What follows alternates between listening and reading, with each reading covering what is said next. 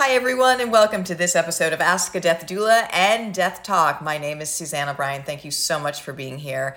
I want to remind you that the 5th annual World Training Day, the Family Caregiver End of Life Training, is April 20th at 7 p.m. Eastern Time. It is going to be amazing. People are joining from all over the world.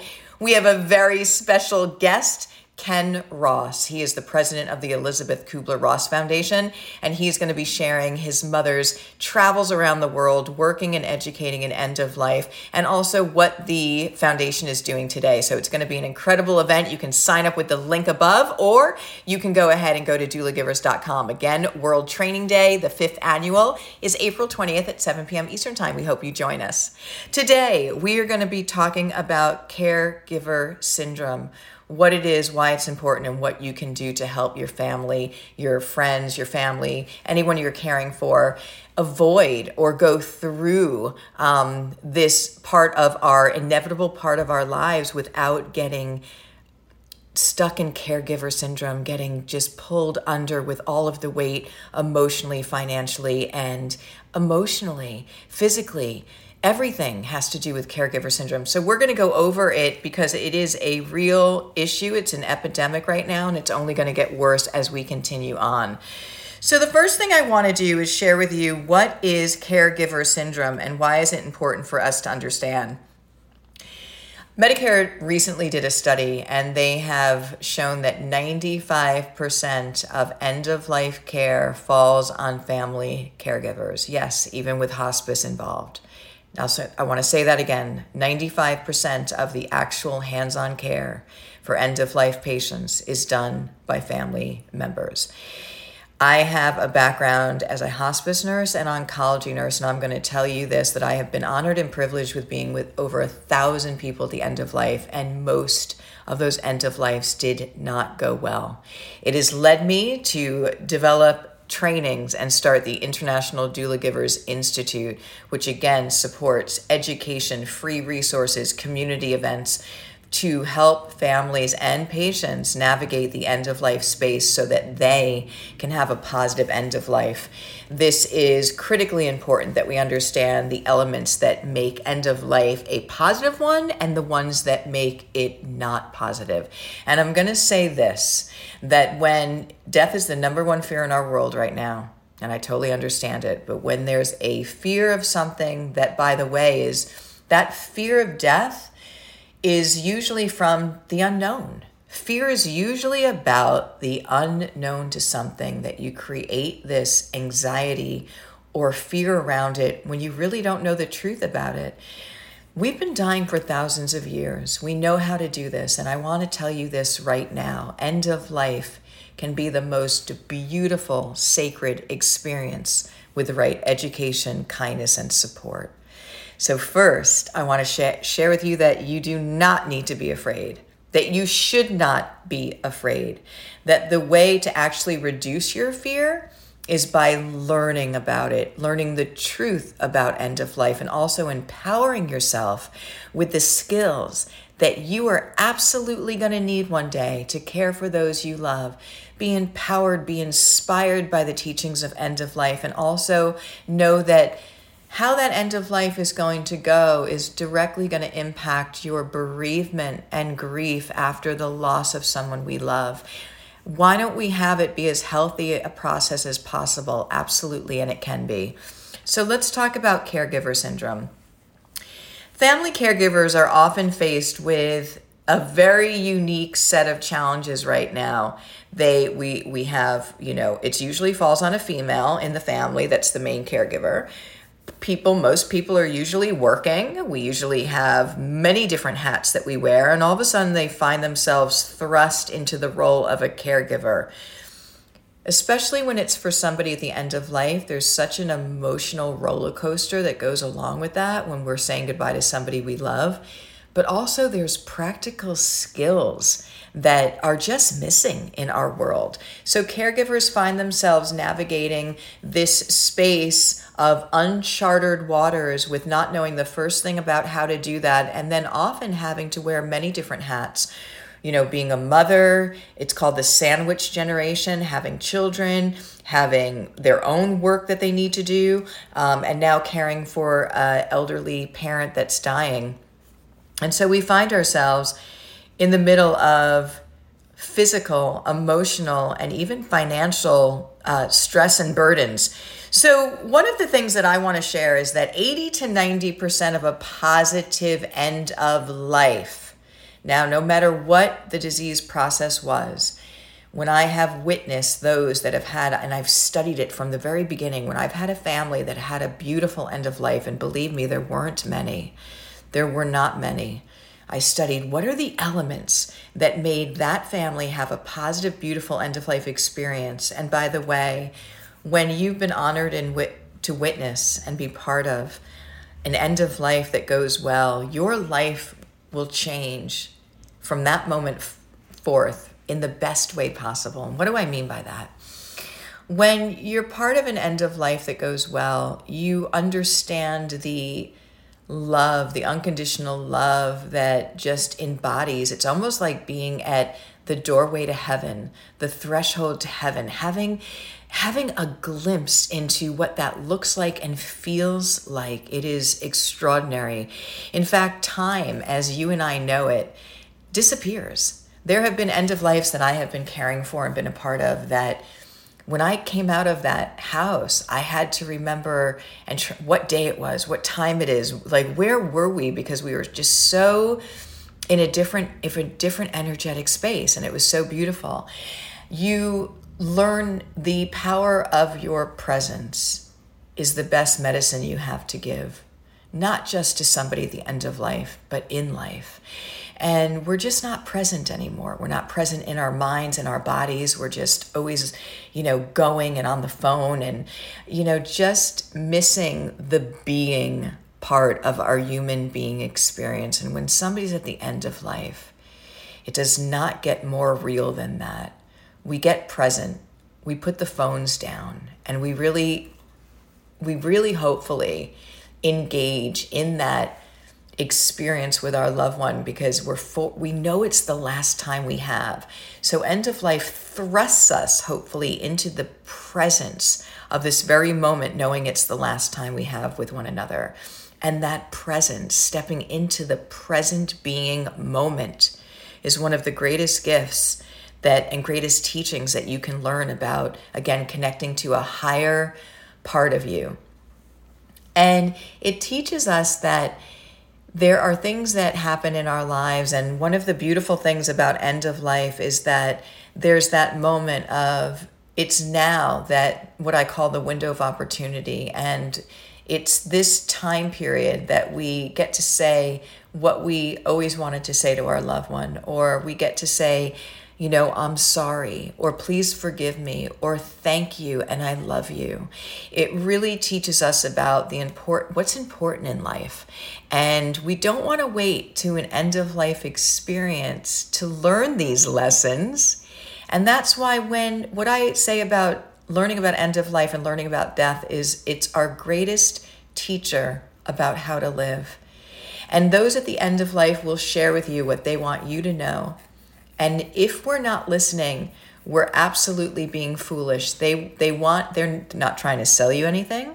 They are getting ready to leave this world, but they want you to know what they want you to understand about the life's journey so you can make it the best possible life for you. And this is about what they say is that we're all connected to one unconditional loving energy, is that every experience in their life was an opportunity for them to grow as a being. It was an opportunity to grow, to learn to love, to evolve. And these type of lessons are things that we are absolutely missing in this human experience as a whole, because you see the chaos that we see out in the world. And if we all knew that we were connected to one unconditional loving energy, if we knew that presence and true presence and no judgment is our greatest gift we can give to one another, and we showed that in our world, what a different life we'd be living amongst each other. And also, respecting the planet and respecting animals, because it's all part of what they say that we're connected to. So when you're gifted with being part of an end of life that does go well, It'll change your life forever in the best way possible. What's happening right now is most people are coming on end of life services and they don't know the first thing about how to care for their loved one. They're also thrust into that role, and fear, usually fear just is a crisis. They're in a fight or flight is part of that whole entire journey, that it can't go well with that. So what we want to share is how can we support family caregivers in having the best possible journey with their loved one. And so let's talk about caregiver syndrome, and then we're going to talk about what you can do to support one another and even yourself to learn skills and to be empowered to care for your loved one and even inspired in this last sacred, beautiful part of the life's journey. So caregiver syndrome is something that people are suffering from in just millions of people right now, because they are being put in these positions to care for loved ones, stressed out, without the support, without the resources, and they don't have the tools to know how to do that. So they're suffering in many different ways. I want to talk to you about the most common symptoms you would see in caregiver syndrome so that you can understand if you are experiencing them or someone you love is experiencing them. Emotional distress, high levels of emotional distress.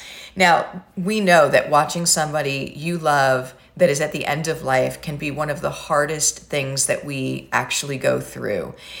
But not having the support and tools to know how to navigate that space makes it 1,000 times more difficult. And so the emotional stress that caregivers are going through as they are witnessing this without the tools on how to do that, and also doing all of the other physical caregiving, can just be completely emotionally overwhelming. We know that people are suffering from depression and anxiety right now in amounts and levels that we've never seen before in history. You add on now forcing somebody to be in this space of caregiving without the tools and resources to do that, and the emotional stress is completely overwhelming.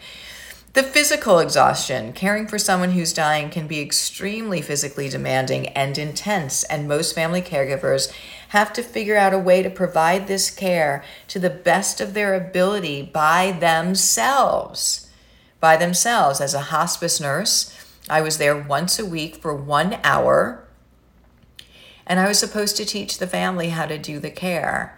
The system is broken and it doesn't work well. Basically, when I would come in, I would be assessing the patient and what I call putting Band-Aids on the situation, just what was jumping out at the moment. There's no time to teach people what they fully need to know from start to finish, how to care for their loved one, the intervention, what they can expect. There's just no allotted time in mainstream medical at this moment. And so I can't teach people physically what they should be doing and how they should be caring for somebody. We just don't have the time, but yet family caregivers are finding themselves trying to figure it out as they go along.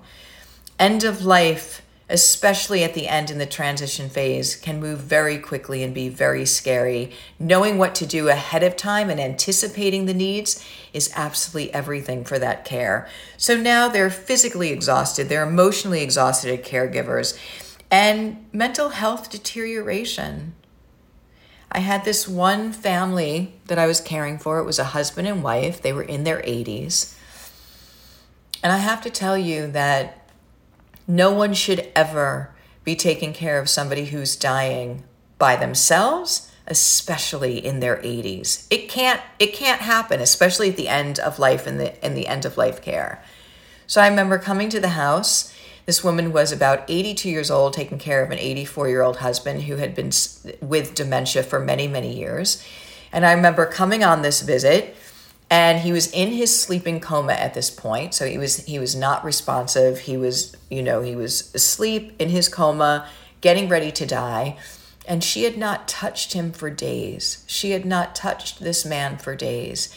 And when I touched him to do the assessment, all of his sheets were soaked in urine. And I know that she is a lovely woman and wanted to do the right thing. I know she was completely overwhelmed. And so she hadn't checked him. She was overwhelmed. I could tell she was checked out herself. And so I just said, we need to change him. Can you just assist me in this? Because it really can't be done by one person.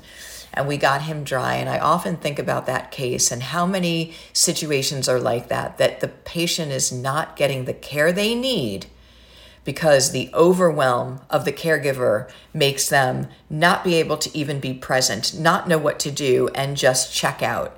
And so we don't want this to happen. So mental deterioration, all of these factors are called caregiver syndrome.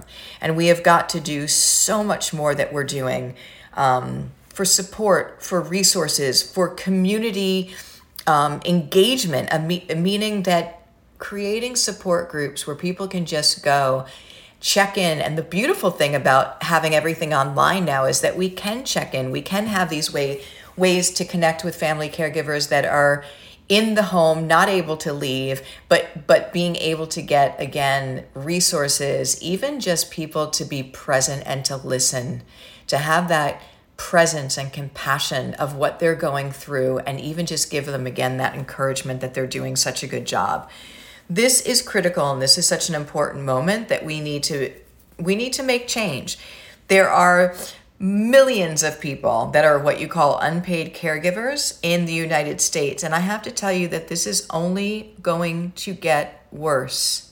I want to share with you, and not to alarm anyone, but I've been calling an elder care crisis for decades. It is only going to get worse because we have an aging population that we've never seen before.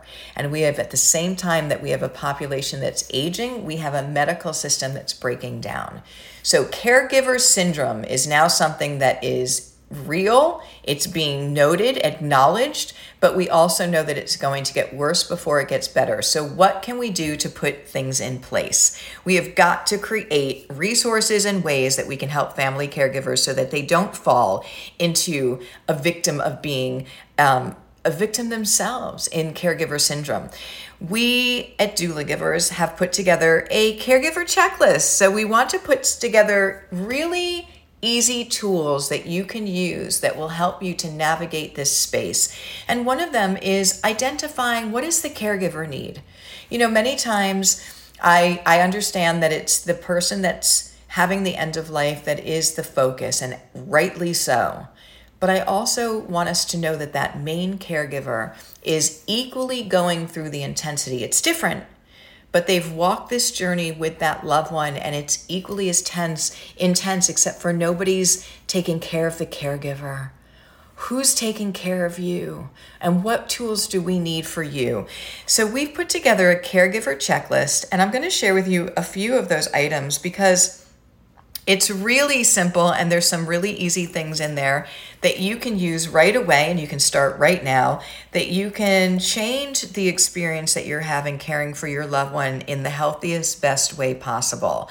So the caregiver checklist is going to talk to you about a few very important things that you can do. Number one, it's going to talk to you about self-care, and it's going to talk to you about how self-care is not selfish. Look, I understand this 100%. And I also want to call myself out because as a hospice nurse, when I had 12 to 14 patients at a time, and I was running all over the county, trying to be with each family as much as possible, working hours that I wasn't even paid for. And I'd always say to myself that you have to get to you. You can get to you later. These people are dying. And there's a truth in that. And I knew that I was pushing myself past my physical limits, my mental limits. I was saying to myself, literally, you know, this family, their loved one's dying, and you have to put your needs, Suzanne, last. And what happened is you end up getting sick. You end up throwing your back out. You end up having issues because it doesn't work that way. And your body and your holistic, beautiful being can only go so far before it's going to absolutely break down itself. So caregivers understanding that self-care and these wonderful tools that we have for you can be done within 5 minutes, but it can't be optional because so many caregivers get sick when they're caring for somebody else. So the first thing that I want to say to you is that self-care, when you take care of yourself, you are taking care of your loved one. So I really want you to embody that, because when you are doing self-care, you are filling up your cup. You are making sure that your needs are being met physically, emotionally, and mentally, and that when you are full, you can present and show up as the best version of yourself. When you're full, you have more to give. So when you care for yourself, you're caring for your loved one because you're showing up as your best version of yourself. Self-care is not selfish. And again, I used to think that back in the day, and then I learned the hard way, is that I don't have time for me. I have to make sure that I'm there for all my patients and their families. They need me first. But at a certain point, I got sick and I suffered, and then I couldn't help anybody, right? So you have to make sure that you understand that it's not selfish and that you can do things with 5 minutes, with little things of 5 minutes. The second thing you want to know, there's a technique that I teach about checking in with yourself and asking yourself, how am I doing? How am I doing really? Being really honest. And I take you through your holistic 4 bodies of energy that you are as a holistic being. How are you doing physically? Really? How are you doing emotionally? Really? How are you doing mentally? And how are you doing spiritually? And doing this daily self check-in. Because when we do that and I say, yes, I'm feeling really exhausted, or my shoulders and neck are feeling really tight, you can get the care that you need, and you can identify what's going on in your beautiful body, get yourself some care that you need, some downtime that you need before it becomes a crisis situation.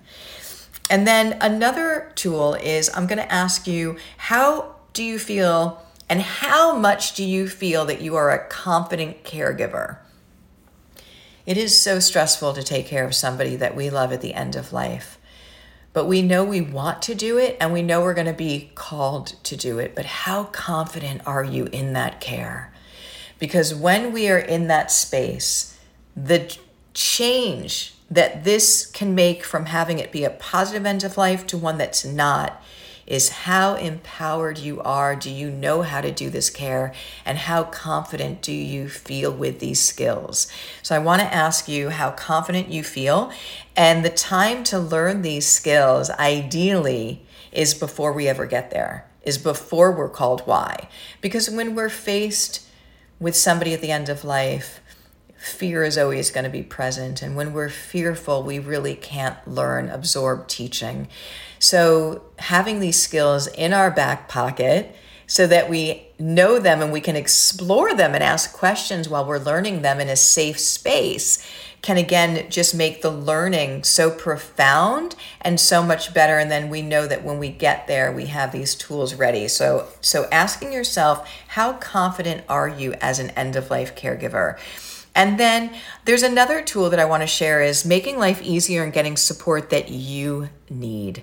So there's support out there. We have developed beautiful family caregiver support groups, communities that will support you in just that beautiful presence, being present for you, sharing tools that work, giving, again, practical insight, and again, just listening, really listening to what you're going through and showing up for one another. And then there's a tool that we've heard from many families that has been a game changer. It's called Caring Bridge. And Caring Bridge is a tool that you can use, and it's wonderful because the main caregiver can set up a Caring Bridge account. They can post what's going on to keep people abreast of what's actually happening in that end of life, so you don't find yourself on 12 different phone calls and answering 20 different emails and texting people, because people are good and they want to know what's happening and they want to know how they can help. But that can be a little chaotic in and of itself. So when you have it in one place, you say it one time. You can also post your needs. Maybe you have needs that for respite care or for errands or for whatever it may be. You can post it there, and people in your community and your loved ones can actually sign up to help support you in this end-of-life journey without it being hectic or another task of burden that you have to do. It's all in one place. So if you would like to get the self-care checklist, it is downloadable and available now. You can click the link in the show notes below, or you can also go to doulagivers.com, because it will have your full resource center there with all of the things that are, again, supporting you with community support, the education to learn to care for somebody at the end of life, your monthly death talk Q&As, your monthly life cafes that you can join. There is so much support out there for you as a caregiver to navigate this end of life space. You are not alone. You do not need to do this alone. And again, there's plenty of resources to help you. So today we are focusing on care for the caregiver. We talked about something that's happening right now called caregiver syndrome. And this caregiver syndrome is only going to get worse. We have got to put things in place as far as free resources and things that people can use so that they don't fall into being an actual victim themselves, a patient themselves, being brought right down, right next to the person they're caring for, because it happens all the time. So I want to share with you that one of the most important things you can do is be a confident caregiver. And the way that you can learn to take care of somebody at the end of life is by taking the end of life doula training for family caregivers. And we have World Training Day that is on April 20th at 7 p.m. Eastern Time. That is going to be a live event. It is going to be with people from all around the world. And we have a very special guest, Ken Ross. He is the son of Dr. Elizabeth Kubler-Ross, who, in my opinion, is the original death doula. And he's going to be sharing stories from his mother's travels around the world and working with people around the world at the end of life. And again, sharing how similar we are, no matter where we are in the world. End of life is our greatest teacher in this humanity that we're all connected. And then he's going to tell us what his institute is doing now and the foundation is doing now. And we are going to go into, on World Training Day, family end-of-life caregiver training. We're going to go through the 3 phases of end of life: the shock phase, stabilization phase, and the transition phase. I'm going to share with you interventions to use in each one of those phases. And people who've taken this training have shared 3 major takeaways. Number 1, they have been empowered to know how to care for those at the end of life. Number 2, they have been inspired about living, because you're going to hear real bedside stories from those who are leaving this world, what they want you to know so you can make it the best life possible. And number 3, and this was a surprise to me, people who attend that training talk about how it has helped to heal their grief. This is why we give this training every single year, every single month. We do versions of this everywhere. Why? And we give it for free because end of life, and a positive end of life, should not be a privilege. It is a human right. And when you know how to care for somebody at the end of life ahead of time, it has changed that experience to be better by 80 to 90%, no matter what the disease process has been. So again, I want you to join us on April 20th, and please, would you please share this with at least three of your friends. This is how we change the world. This is how we come together, and this is how we change the life of every single person in it by showing up no matter where we are in the world. So again, I'm inviting you to join us on April 20th for the 5th annual World Training Day. And again, our special guest, Ken Ross. This has been another episode of Ask a Death Doula with Death Talk. My name is Suzanne O'Brien. Know again that you do not have to go through end-of-life caregiving alone, that we are here with you, and that by coming together and by learning the skills and showing up in presence, true presence, with no judgment, we can change the world. I want to thank you so much for being here, and I will see you in the next episode.